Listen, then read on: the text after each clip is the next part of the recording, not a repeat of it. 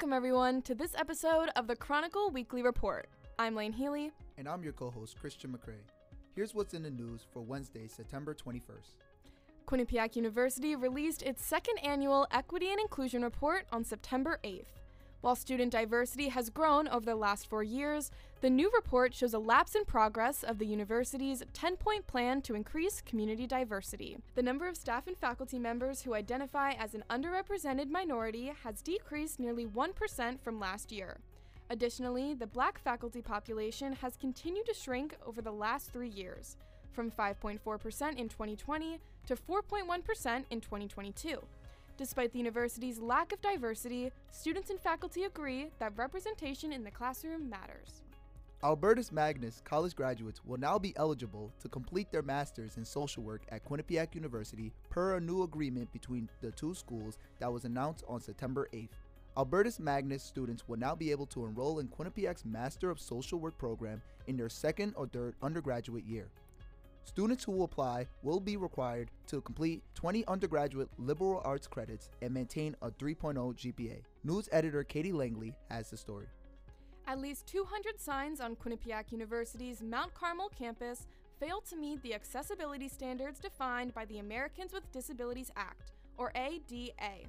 One of these standards requires that all permanent rooms and spaces be identified with tactile letters in Braille text for individuals who are blind or have low vision. But many signs across the campus lack Braille text or don't meet the height requirements needed for accessibility. John Pettit, Associate Director of Public Relations, says new signs were ordered and the school had hoped to install them in August. According to the ADA, a temporary sign should only be used for 7 days or less. The school has been waiting for new signs since July. Quinnipiac University was ranked 3rd in the nation and 1st in Connecticut for active duty and veteran students by the Military Times in their 2022 Best for Vets report. The publication surveyed 311 colleges and universities. Participant institutions had to submit answers to a 70-question survey on services and resources provided to military students. According to Quinnipiac's Executive Director of Veterans and Military Affairs and Assistant Vice President for Student Experience, Jason Burke, there are over 200 student veterans at Quinnipiac, 2% of the overall student population. In Arts and Life, Associate News Editor Crystal Miller says listening to true crime shows can provide people an escape from reality. But it can also spark some negative side effects, like fear, paranoia, anxiety, and nightmares. Learn more about why this genre is so appealing as Miller gives a review of some of her favorite true crime content creators. This week, Arts and Life editor David Matos spoke with members of Quinnipiac University's FitFam organization. FitFam aims to provide a safe space for everyone looking to gain a healthy body and lifestyle. In the past, the organization has hosted aerial classes, hikes at Sleeping Giant, and spin classes outside of York Hills Rocky Top Student Center. Ty Verdes released his newest album titled HGTV on September 16th. This is his second album since rising to fame in 2020, and Verdes has raised the bar with a genre-defying track list. Sports editor Cameron Levasseur describes it as an infectious masterpiece that makes you want to fall in love. Check out his glowing review of HGTV's songs in this week's issue. Contributing writer AJ Noof believes sexual aftercare should be prioritized more in intimate relationships. Sexual aftercare refers to the time spent cuddling, talking, and taking care of your partner after sex. Noof says that aftercare not only helps deal with feelings of sadness brought on by post-nut clarity, but also ensures respect between both parties. The Quinnipiac Bobcat Sports Network, a male-dominant student media organization, has its first ever chairwoman this fall semester. Emily Sweeney, a junior 3+1 journalism major, earned her spot through a majority vote last spring. While she was hesitant to run and faced criticism from fellow members, her commitment to the club never wavered. Running on a platform to promote diversity and inclusion, she hopes to create a better future for QBSN and the women in it.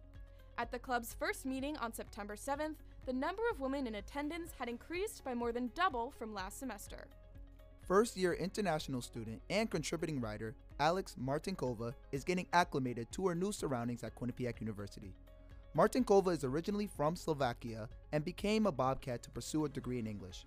After a few weeks at school, she's realizing she has a lot to learn about American culture, from getting used to asking "how are you" to being able to eat pancakes for breakfast every day. Despite this, Martinkova says that she does not regret her decision and looks forward to the rest of the semester. Death is an uncomfortable topic for most people, but contributing writer Hannah Mirsky says avoiding discussions about the inevitable can do us more harm than good. After her family member passed, Mirsky coped by focusing on her future and living life to the fullest, but instead ended up overbooked and lost in her schedule. It wasn't until she enrolled in a sociology of death course that she discovered talking about it might be a better option. She found that neglecting these important conversations, especially with dying loved ones, keeps us from considering what we want in life. In opinion, first-year contributing writer Nicholas Pestrito is unhappy about the delayed renovations of Quinnipiac University's Mount Carmel Recreation and Wellness Center. He says the building construction has become a hassle for students, with continuous loud noises and dust and dirt constantly being blown in the air. Pestrito feels like he was lied to due to the center being one of the deciding factors to why he chose to come to Quinnipiac. The Sleeping Giant has more to offer students than a scenic view. Contributing writer Michael Bunce says the Giant is an untapped resource for mental health, something that stressed out college students should take advantage of. According to Mind.org, spending time outdoors helps limit anxiety and depression while promoting physical well-being. With the Sleeping Giant resting right across the street from Quinnipiac University, Bunce encourages students to take a hike. After jumping around between majors over the past 4 years, staff writer Julius Milan will graduate with a degree in journalism this spring. Milan initially came to Quinnipiac with hopes of becoming a high school history teacher. However, he began to question his decision once the COVID-19 pandemic moved most of his classes to Zoom, and he got a glimpse of teachers' new reality. Read Milan's story in this week's issue.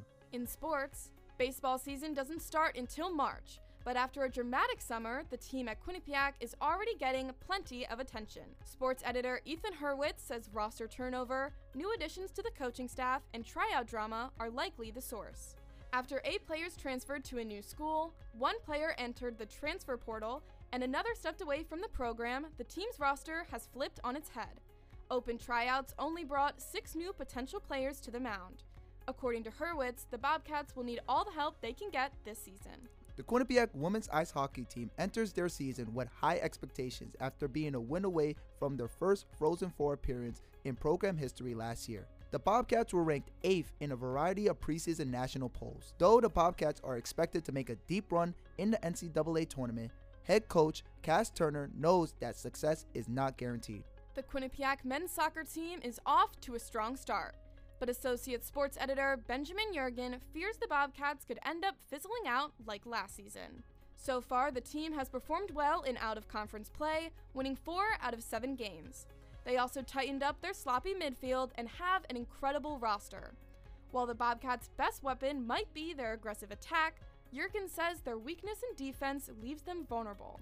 He adds the team should implement new leadership on defense to avoid the mistakes of the 2021 season. Thanks for listening to this episode of the Chronicle Weekly Report. I'm Lane Healy. And I'm Christian McCrae. Be sure to pick up this week's paper or check out our website, quchronicle.com. We will see you guys next week with another episode. Peace.